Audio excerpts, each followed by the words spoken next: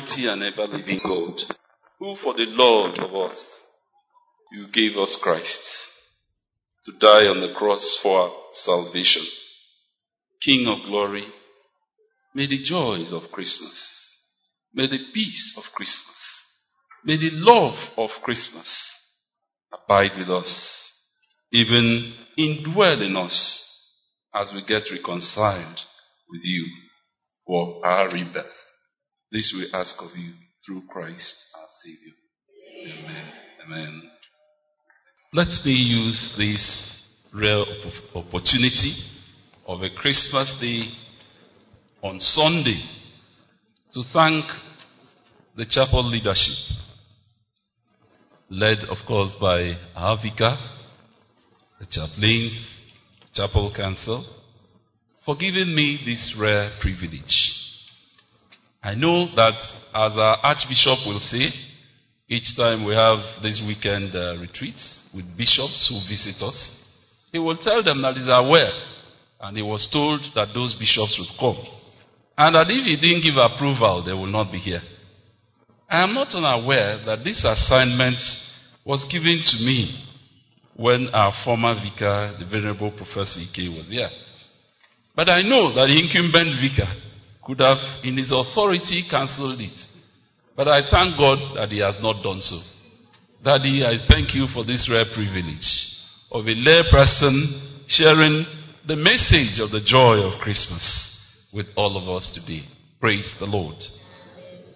Well, our topic is, for unto us a son is given.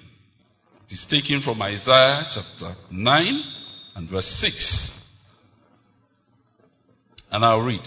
For unto us a child is born, unto us a son is given, and the government shall be upon his shoulder, and his name shall be called Wonderful, Counselor, the Mighty God, the Everlasting Father, the Prince of Peace. Now, the prophecy of the birth of a child and the giving of a son, on whose shoulder the government shall be vested, was made by prophet Isaiah, as we have read. And Isaiah was a prophet of the then, southern kingdom, which was Judea in those days. About the time that the northern kingdom of Israel fell in captivity to Assyria. So it was a time when the belligerent superpowers of those days were threatening Judah. And thus the prophecy, when it came, gave hope of God visiting his people, and they are being delivered, as it were, from the oppressions of those superpowers and from captivity. We are fairly familiar with the Christmas story and the Christmas message. So we will not dwell much on giving us the entire history. But we will nonetheless touch up very salient areas. Now, in that Isaiah chapter 9, if we look at verse 7, it also says,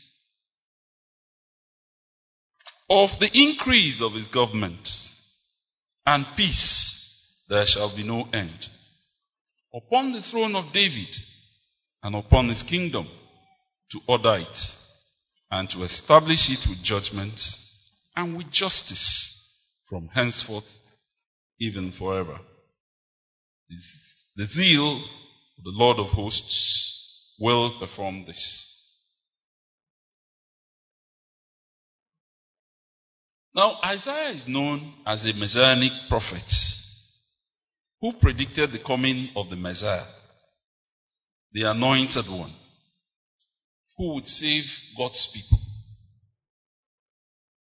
Thus, we understood it as a reference to the coming Messiah, who as Christians, of course, we refer and we hold as the Lord Jesus Christ. Now this will herald a blessed prince, a mighty king, a reign of peace. These promises resonated with the people, and they expected the promise and the prince to reign and to grow into a great king. And the reign was envisaged to be a physical reign and running of government that would deliver the people, as it were, physically at that time of captivity. However, at about that period also, the Babylonians took Judah into captivity and exile. And so you can imagine, in the fate of such despair, in the fate of such circumstance, the people looked eagerly forward to a Redeemer, a Messiah who will come to deliver them. Now, why were they given this kind of punishment? Or why did the Almighty and ever-powerful God allow this to happen, that His people will be taken into captivity? If we read 2 Kings at chapter 19, we will discover that the people relapsed into idolatry after the reign of King Hezekiah in those days. In fact, King Hezekiah's son continued in this idolatry, to which his father distanced himself. Now, it was in this situation and this scenario that this prophecy came of a Redeemer that is coming to redeem his people. In the New Testament also, if we read Matthew chapter 1 and verse 23, we will also see it foretold that, behold, a virgin shall be with child, and shall bring forth a son, and they shall call his name Emmanuel, which being interpreted is God with us. The fulfillment of this prophecy is also reported in the Synoptic Gospels of our Lord. But I would particularly like to take from Gospel of our Lord Jesus Christ as recorded by St. Luke, chapter 2, if we read from verses 1 to 20. But we may not have all the time to do it. We have already sung from the Ancient and Modern, number 62, which is a rehash of what is chronicled in that scripture.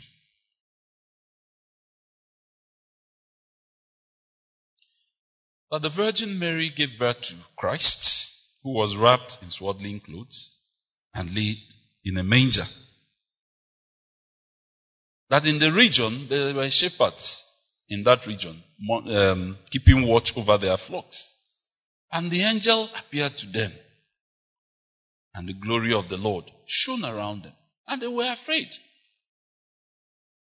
The angel said, "Fear not, for I bring you good tidings, not only for you, but for the entire world, as it were."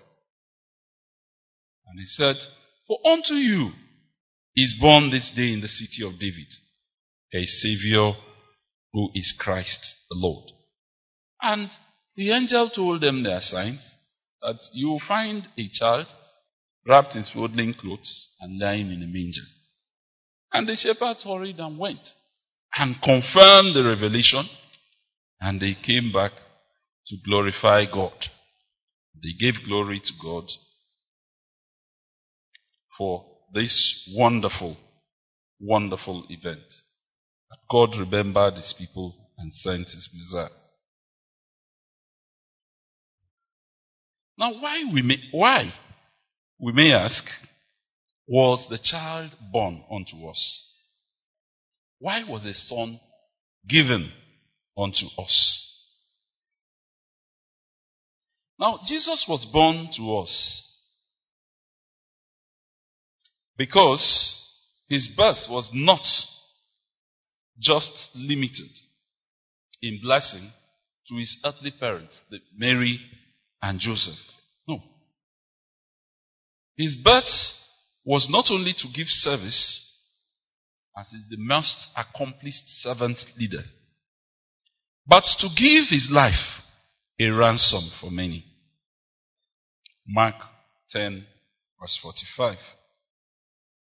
So his blessing came as his birth came as a blessing to the entire world.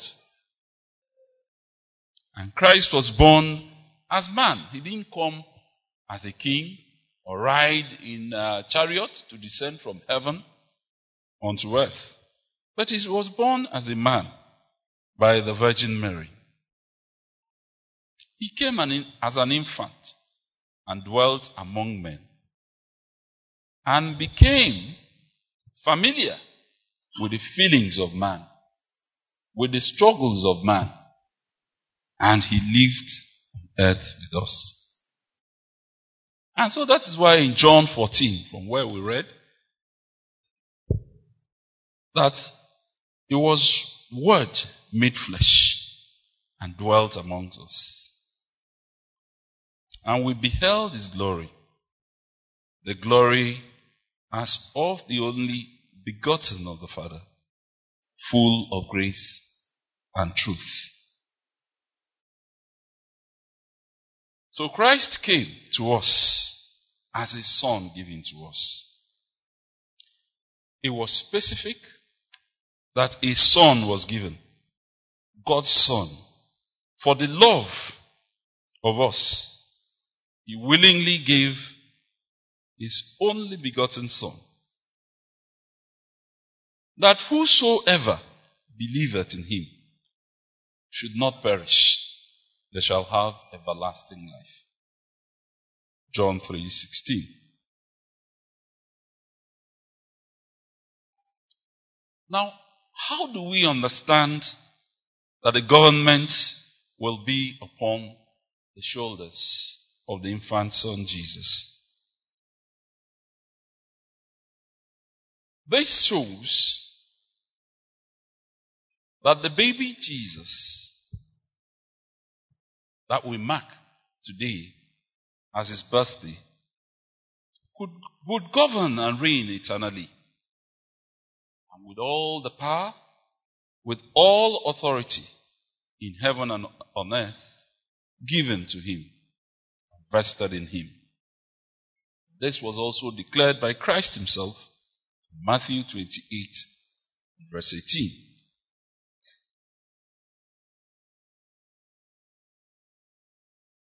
In Isaiah chapter 9, verse 6, we read that Christ will be called Wonderful Counselor, the Mighty God, the Everlasting Father, the Prince of Peace. Now, what could these appellations convey to us about the Messiah? When we say something is wonderful, we understand it to mean that it is beyond understanding. It is incomprehensible. As we say in Igbo, Amama, Amasi Amasi. That is the Messiah that was sent to us to deliver us. As counselor, we refer to someone with great wisdom. And it connotes the wisdom of the future Messiah, who men should not simply praise in the way they praise mere mortals. For instance, if His Excellency the Governor of Enugu should walk in here, we will praise him to high heavens because he occupies political position and he exercises political authority. Now, these are appellations that we give to mere mortals. But the difference with respect to Christ and the Messiah is that we adore him even in recognizing the wonders, the all-encompassing wisdom of Christ that escapes human comprehension. And this wisdom is demonstrated by Christ in his earthly ministry while here.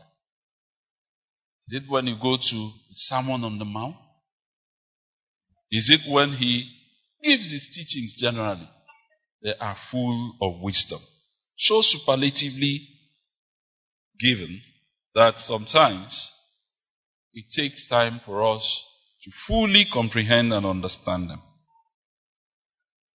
When we describe the Messiah as a mighty God, it denotes divinity in an absolute sense. It is not just as a metaphor. When we describe the Messiah as the everlasting Father, it denotes absolute eternity with the Father and the Godhead. And when we describe the Messiah as the Prince of Peace, this is firmly anchored on the conviction that peace and not war constitutes the essential attributes of the ideal kingdom of the Messiah. We recall the angelic chant, "Glory to God in the highest, peace on earth and goodwill towards men." Luke 2, verse 14. And the emphasis, even of Christ in his earthly ministry, is peace. And so in his Sermon on the Mount, he told us, "Blessed are the peacemakers, for they shall be called the children of God." Matthew 5:19. He himself promised us that peace I leave with you. My peace I give unto you. Not as the world giveth, give I unto you. John 14:27. In Mark 9:50, Christ said we should be at peace one with another. And even in Psalms 34:14, he said we should pursue peace. We should seek peace and pursue it. So everywhere, Christ will always say, "Peace be unto you." Now, it follows, therefore, that this peacefulness is not clearly manifest in you and I. If this peacefulness is not clearly manifest in you and I, then the reason would seem to be that the Lord's kingdom is yet to come unto you, or unto your or my heart. And the critical question is, particularly as we celebrate Christmas, do you have this peace? Do I have this peace? Even as we shortly celebrate the communion. And this reminds me of some experience that we had in the past. In one of the churches, when it's always said, we will give ourselves a sign of peace. And we usually sing, "Onye ọbụna metụ ibe ya kasị ya ahụrụ gị n'anya o, ịbụ onye ụwa ọma ahụrụ gị n'anya." So in those days, people will look around before shooting out their hands to know whether they are really staying with is a situation of Iran and Iraq. And if one discovers that somebody he harbors ill feelings about is on the right side, he dances towards the left and continues to exchange greetings on the left side and will later return to his seat. But I know that we don't have such things in this church. And so very shortly, in course of the Holy Communion, we will give peace to ourselves and we will see whether we will freely share it or we will do it according to the dictates of Iran and Iraq. That brings us to how really we celebrate Christmas. What is really the essence of Christmas as we celebrate the birth of Christ? Is it only in merrymaking and in display of conspicuous opulence? We show that we have the means, take care of our families, and we show that, we can provide for ourselves and our families. Do we take our thoughts to remember that there are people who can't even get up from the bed? There are people who have nothing to eat. There are people who have no shelter over their heads. There are people who have converted the streets into their abode, their place of abode. Such people exist, even in a country that God has blessed so tremendously.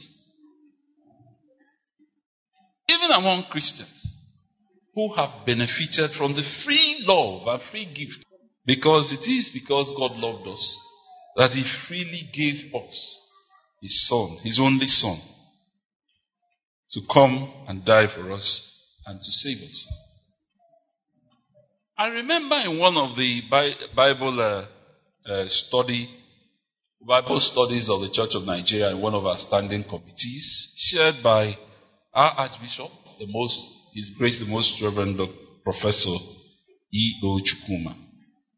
Those days, he gave us an instance from what is described as a parable of the judgment, taken from St. Matthew's Gospel, chapter 25, from verses 31 to 46.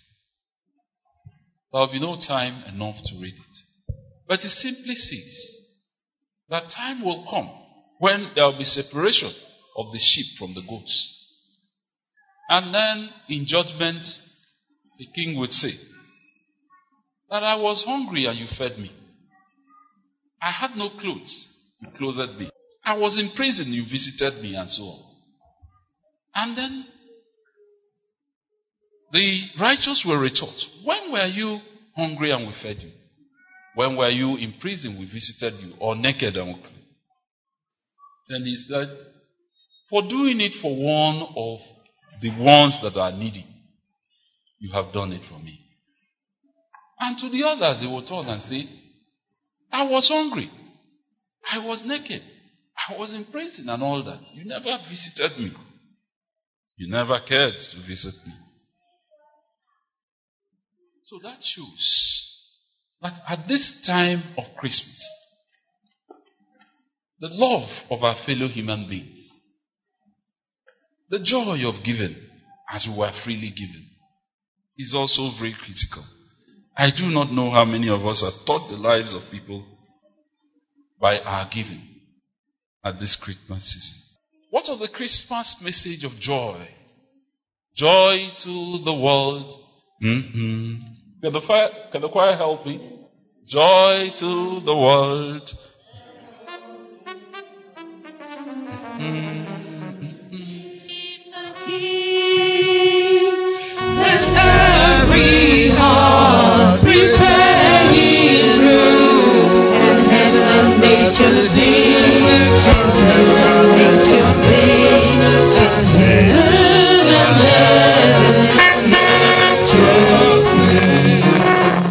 Thank you very much.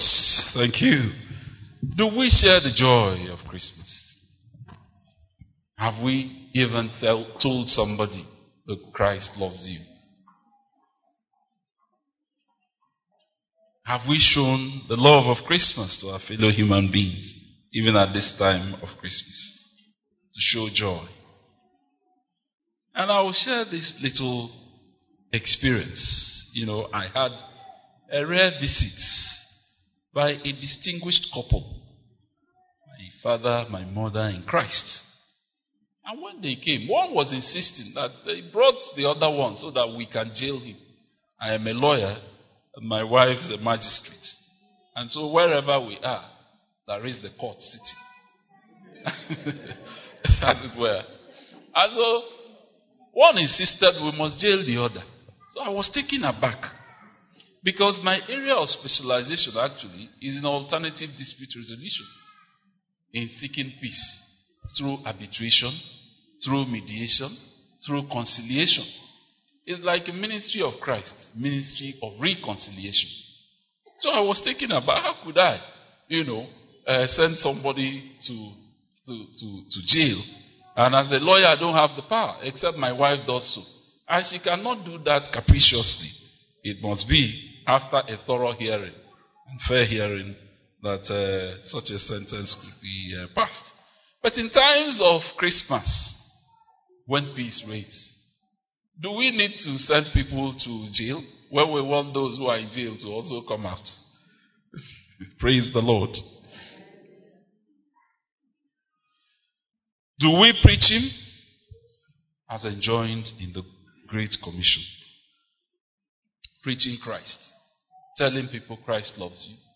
No matter the circumstance, Christ is with you.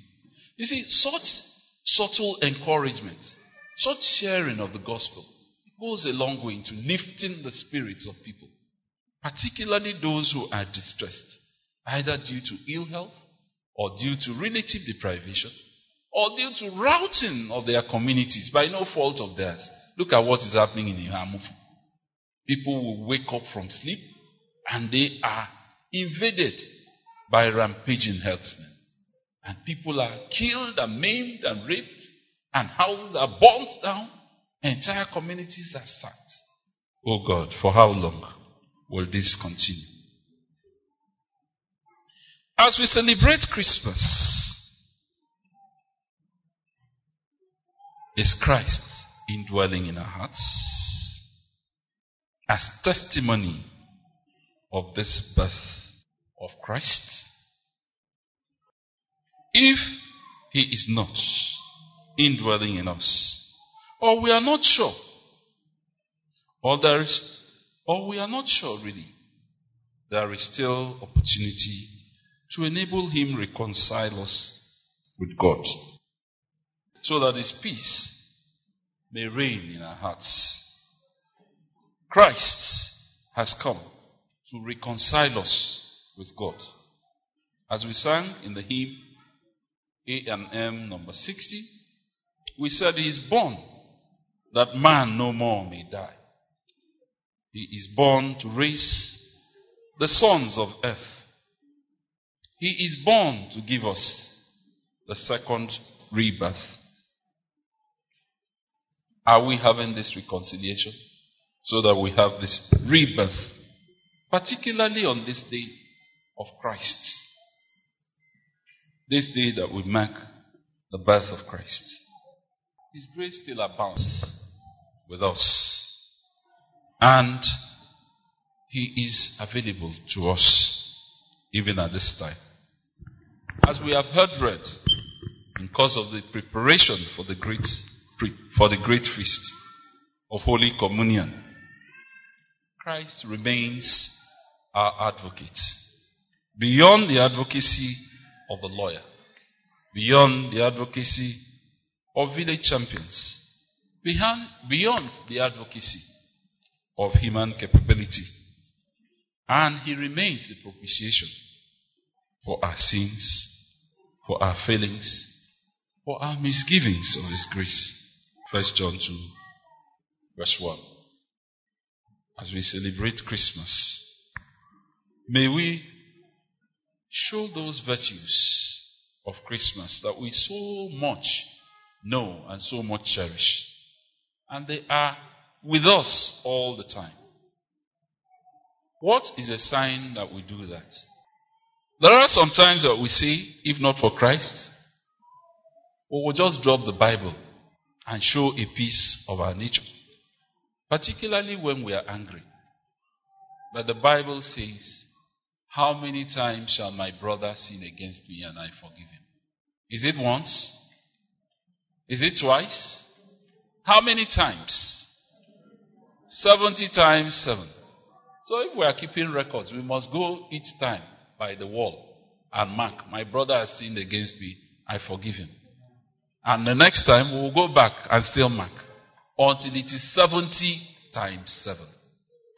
I think the message is that we should learn from the infinitely wise and just God the virtue of forgiveness all the time.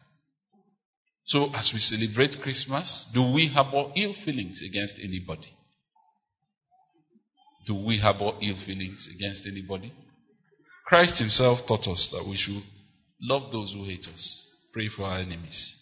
Let it be the message of Christmas, and our joy will be complete in the fullness of the presence of Christ. Praise the Lord. Shall we pray? Father, thank you for your word that has gone forth. We give ourselves in this period to reaching out to others with your love, to giving forgiveness freely, fully, unconditionally. Those of us that have 2 coats to give to him that has none. Those of us that have more than 2 coats to do the same. And that, Father, as we interact with people, the message of Christ the Savior will go forth in power by our lives, by our words, to the glory of your name. Anoint afresh your Son whom you have ministered through. Father, bless him. Use him in his place of profession and in his household, bringing forth the life and light and message of Christ continually. In Jesus' name we pray.